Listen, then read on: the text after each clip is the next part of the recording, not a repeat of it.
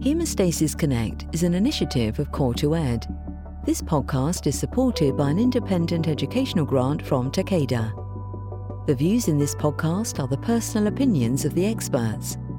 They do not necessarily represent the views of the expert's academic institution or the rest of the Haemostasis Connect group. For expert disclosures on any conflict of interest, please visit the Core2Ed website. Well, hello and welcome to this podcast series on women and bleeding disorders. And my name is Dr. Michelle Lavin. I'm a haematologist at the National Coagulation Centre at St James's Hospital in Dublin, Ireland.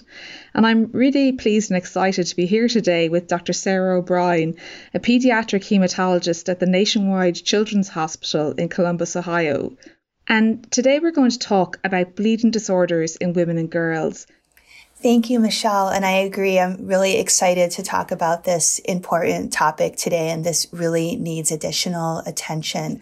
This is really a historically underserved area, and I'm sure that Sarah would agree with me that there's lots and lots of women and girls out there who are experiencing bleeding symptoms but don't actually have a diagnosis or have never even been considered for testing or referral to a haematologist. And what we'd like to do today is really try and address this and make everyone understand how important this issue is and how easily we can treat and manage these patients once they get diagnosed. So I think just to start, from my perspective, it's very important to be aware of women and girls being at risk of bleeding disorders, because historically we've really focused on men. And if you talk about bleeding disorders to many general physicians, probably the first thing they'd mention is haemophilia. And they believe that that's only affecting men and that's the main bleeding disorder. Whereas in fact, there's many other different types of bleeding disorders which can affect men and women equally. And because of the problems associated with heavy periods, women can actually be disproportionately affected.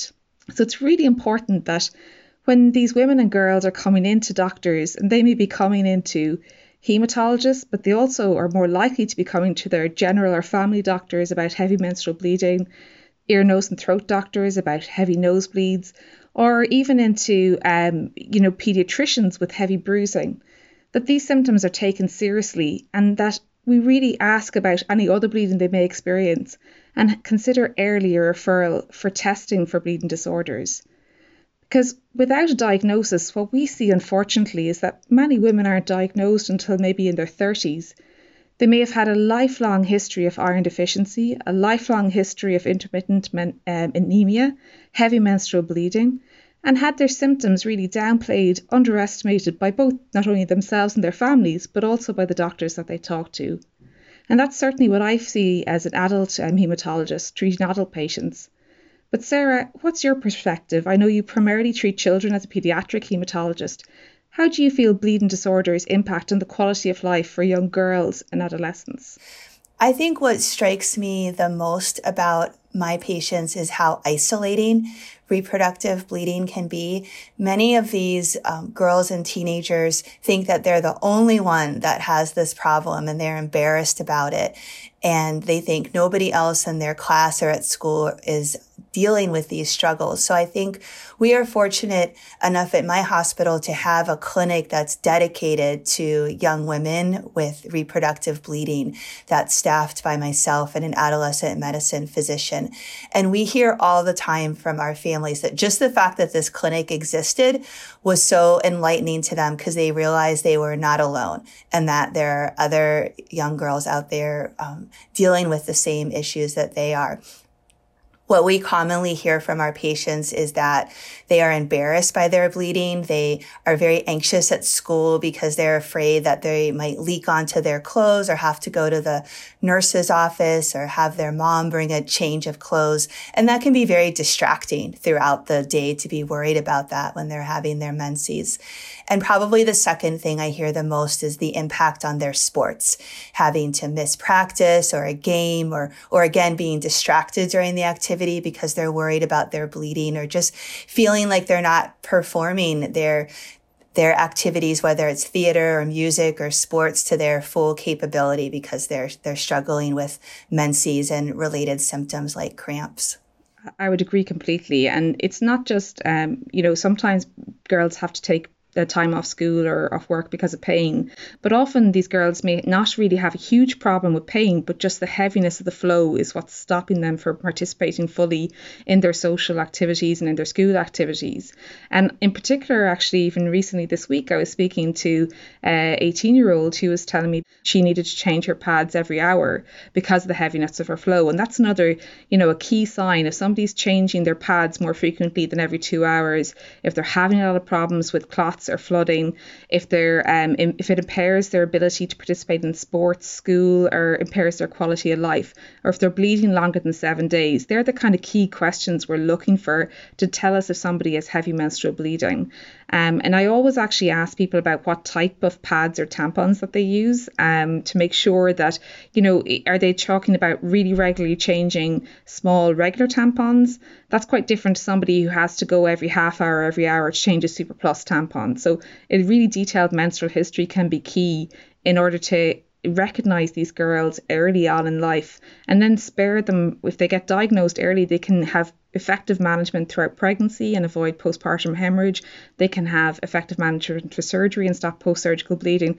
So really early recognition of these girls has such a knock-on effect for the rest of their life, and obviously stop being iron deficient and anemic for the rest of their life and be able to be, an active participant in sport, work, in life in general. It's hugely important.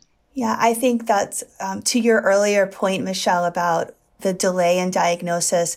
I cannot tell you how many times I'm seeing a young woman with heavy menstrual bleeding, and as we're sitting there, the mother is struck by the fact that, oh, wait, I also have these symptoms. And the mother has either just gotten a hysterectomy or is about to get a hysterectomy.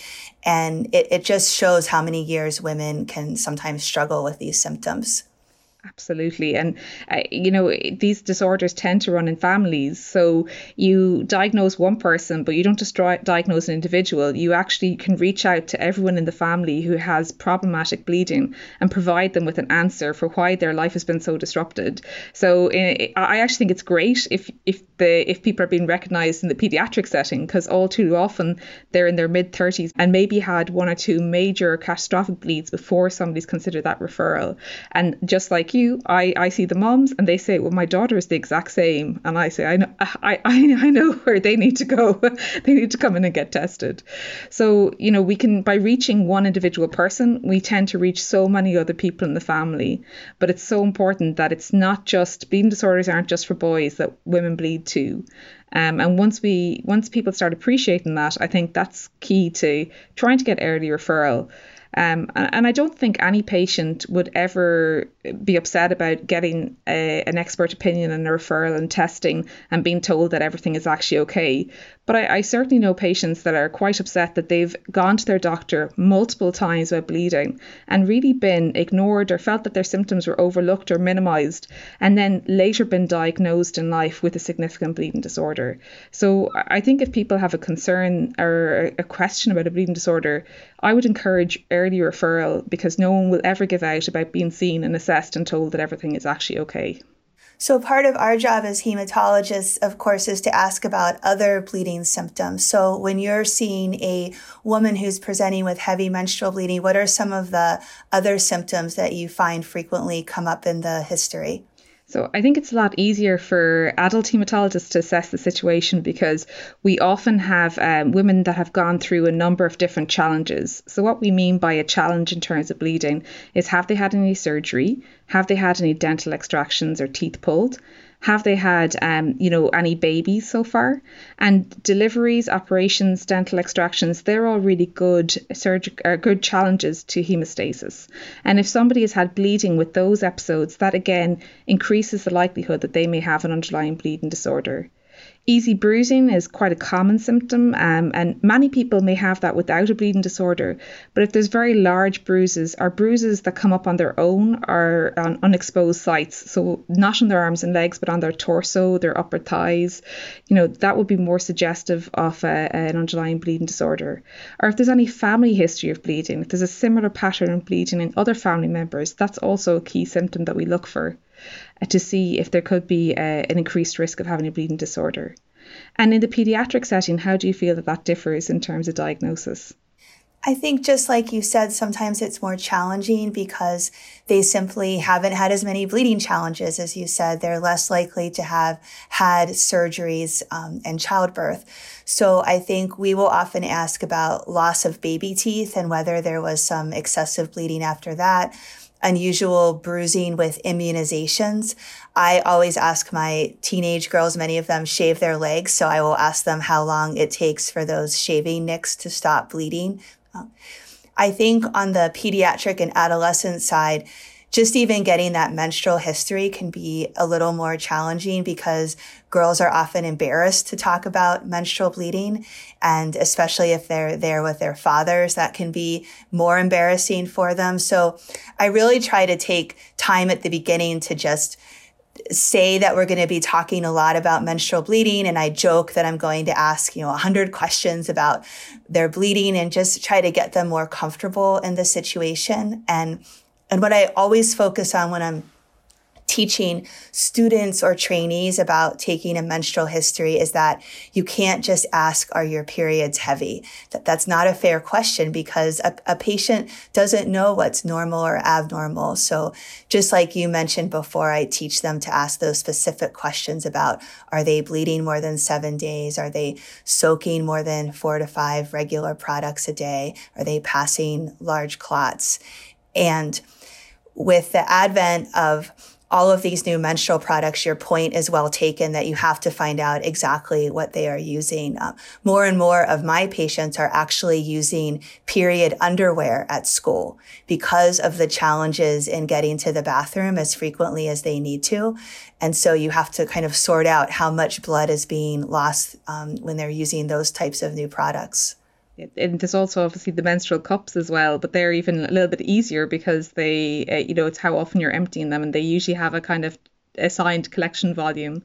But I think as you said, it's about normalizing that conversation. And I think in society we're really poor about talking about our periods, and we don't explain or express concerns we have about our periods to each other or to our families, and there's very much taboos still in place when you think and talk about heavy menstrual bleeding, and we really need to overcome those. And they can be particularly even more difficult if there is people from different cultural backgrounds or different religious backgrounds, and it's often easier in the adult setting because people may attend on their own. But like that, when there's younger girls who may not be used to be talking about their periods and they're accompanied by their parents, even with their mum, they may be a little bit more nervous talking about it. So I think it's really important that we as physicians just normalize that conversation. And in the same way that we ask somebody about their vaccination history, or if they've had any coughs or colds, or have they been unwell over the last year, how their periods are should be just part of that normal conversation and an expected question from your doctor. Michelle, I would say that when I think about my patient population, probably the most common complication I see with heavy menstrual bleeding is iron deficiency. Is that something you see frequently in your patients as well? And what's the best way you think to test for iron deficiency? Absolutely, Sarah. The majority of our patients will be iron deficient on referral or have been iron deficient in the past. So it's important to recognise that iron deficiency can occur without anemia. So you can't just do a full blood count or a complete blood count and look at the hemoglobin. You should do a specific tests like a ferritin and iron studies to assess whether somebody's iron deficient. And it's important to recognise that your local lab may actually be including women who don't realise they're iron deficient in their reference range.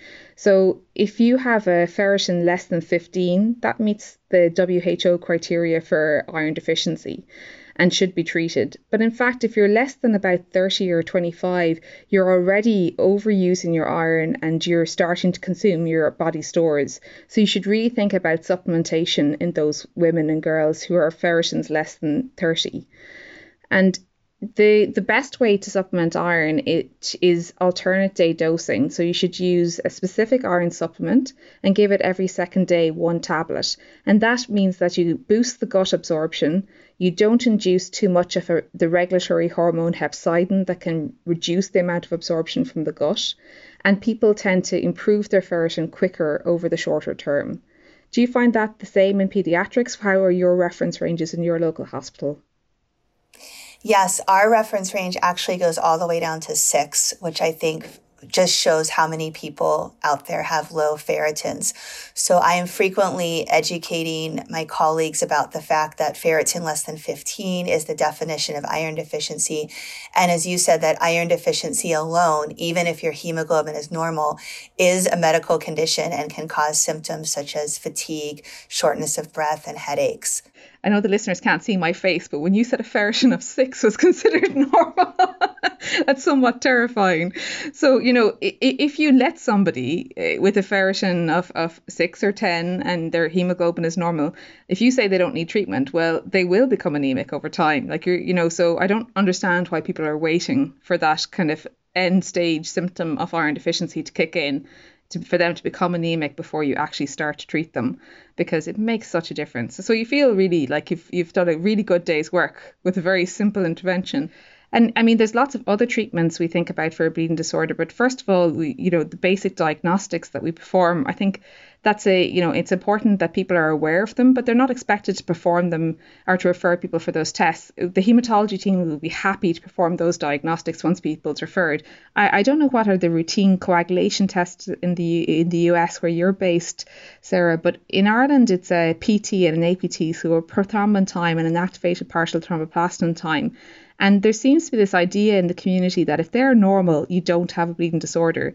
And they are possibly the most insensitive test for a bleeding disorder. The majority of people with bleeding disorders will have a normal PT and a normal APT, and specialist testing is required to exclude a bleeding disorder. So never be comforted by seeing a normal PT and an APT. That definitely does not exclude a underlying coagulation disorder or a bleeding disorder. And in fact, it's of really limited benefit in assessment of that.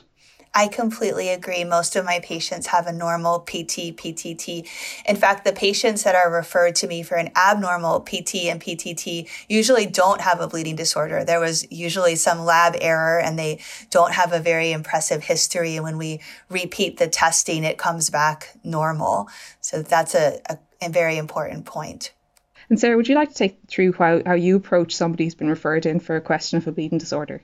Sure. And I want to emphasize the point you made. That's something I say frequently is please don't wait until you have an abnormal lab to send somebody to hematology. We are happy and eager to see patients with bleeding symptoms regardless of what their lab results are. And that's for a few different reasons. One, as you know very well, it's quite complicated to interpret these laboratory results. So sometimes a normal result may not actually appear normal to us when we take into account all of the other coexisting issues, such as whether they're on estrogen or whether they're pregnant at the time or whether they have an inflammatory disease or are anemic. Once we start doing our laboratory assessment, we are looking for entities such as von Willebrand disease. We're looking for defects in platelet function. As you mentioned earlier, we are looking for women who may be carriers of hemophilia, and there's definitely increasing understanding that carriers can often have bleeding symptoms as well. And that's another great example of a patient who may have quote, normal laboratory studies. Perhaps they have a normal factor 8 level, but if they're in a family with hemophilia, we may need to do some more digging and they may be a hemophilia carrier who is symptomatic. It can also take quite a while to establish the diagnosis. So we never want a patient to wait to start treatment because we want to get their iron deficiency sorted out, as you mentioned. And we also want to slow down or stop their menstrual bleeding. So that's the other point I make often is I think sometimes referring providers think that they can't start treatment for heavy menstrual bleeding until the patient has seen the hematologist, where we are always happy for the treatment to be started first. Do you often see patients come to you who haven't yet been started on therapy for their heavy menses? Absolutely. And I think a challenge that you see, particularly when you're talking to younger girls and maybe with their parents, is when you start talking about hormonal treatment, they start thinking about contraception. But it is important that this is a hormonal therapy for the control of heavy bleeding. And if somebody uses it as contraception, that can be an additional benefit, but it's not necessarily part of that treatment. What we're trying to do is reduce down the womb lining, and by reducing that endometrial lining to reduce the heaviness of the flow, by controlling controlling that through hormonal means. I always emphasize that contraception is a side effect of the treatment, but that there are many uses for these medications, including heavy menstrual bleeding, acne, patients with polycystic ovarian syndrome. We are also using intrauterine devices more and more in young patients, and they are a great choice for women with bleeding disorders. And we at our hospital even have the capability to do these under sedation for girls who maybe haven't used tampons, are not sexually active, and are a little bit uncomfortable about the thought of having the device placed. Another key mistake that I see made is starting adolescents on very, very low doses of birth control pills.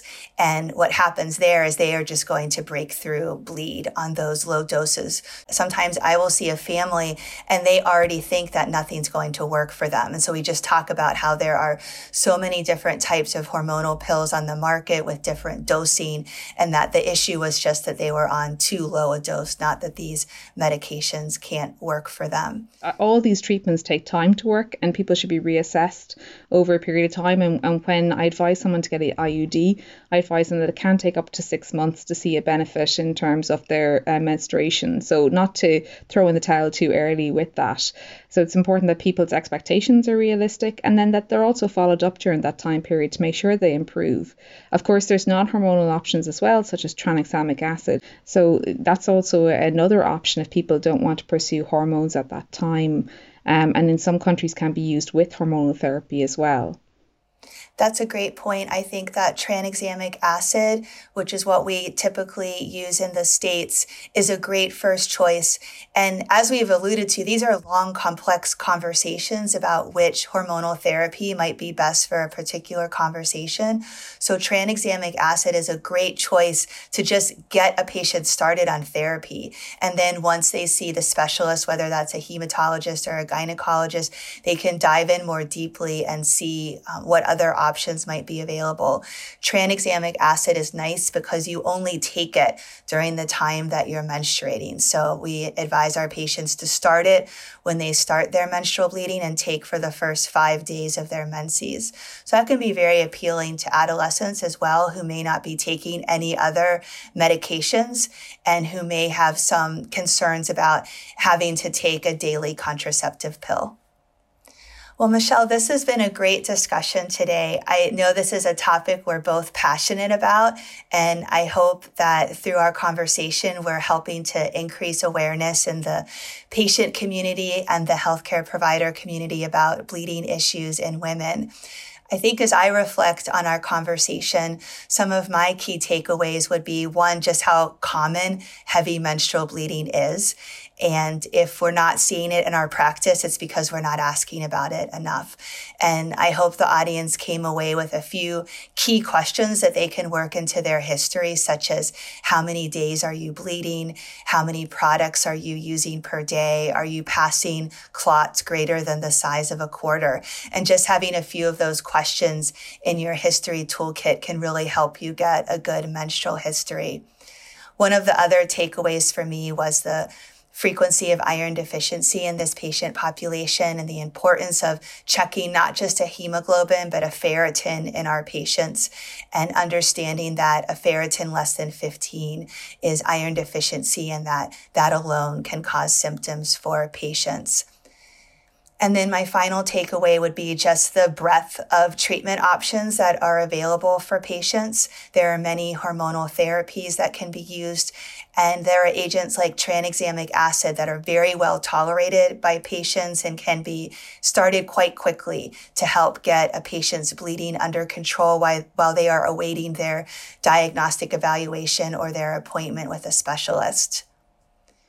Well, I think, Sarah, you really summarised all the therapeutics really nicely there and increasing our awareness.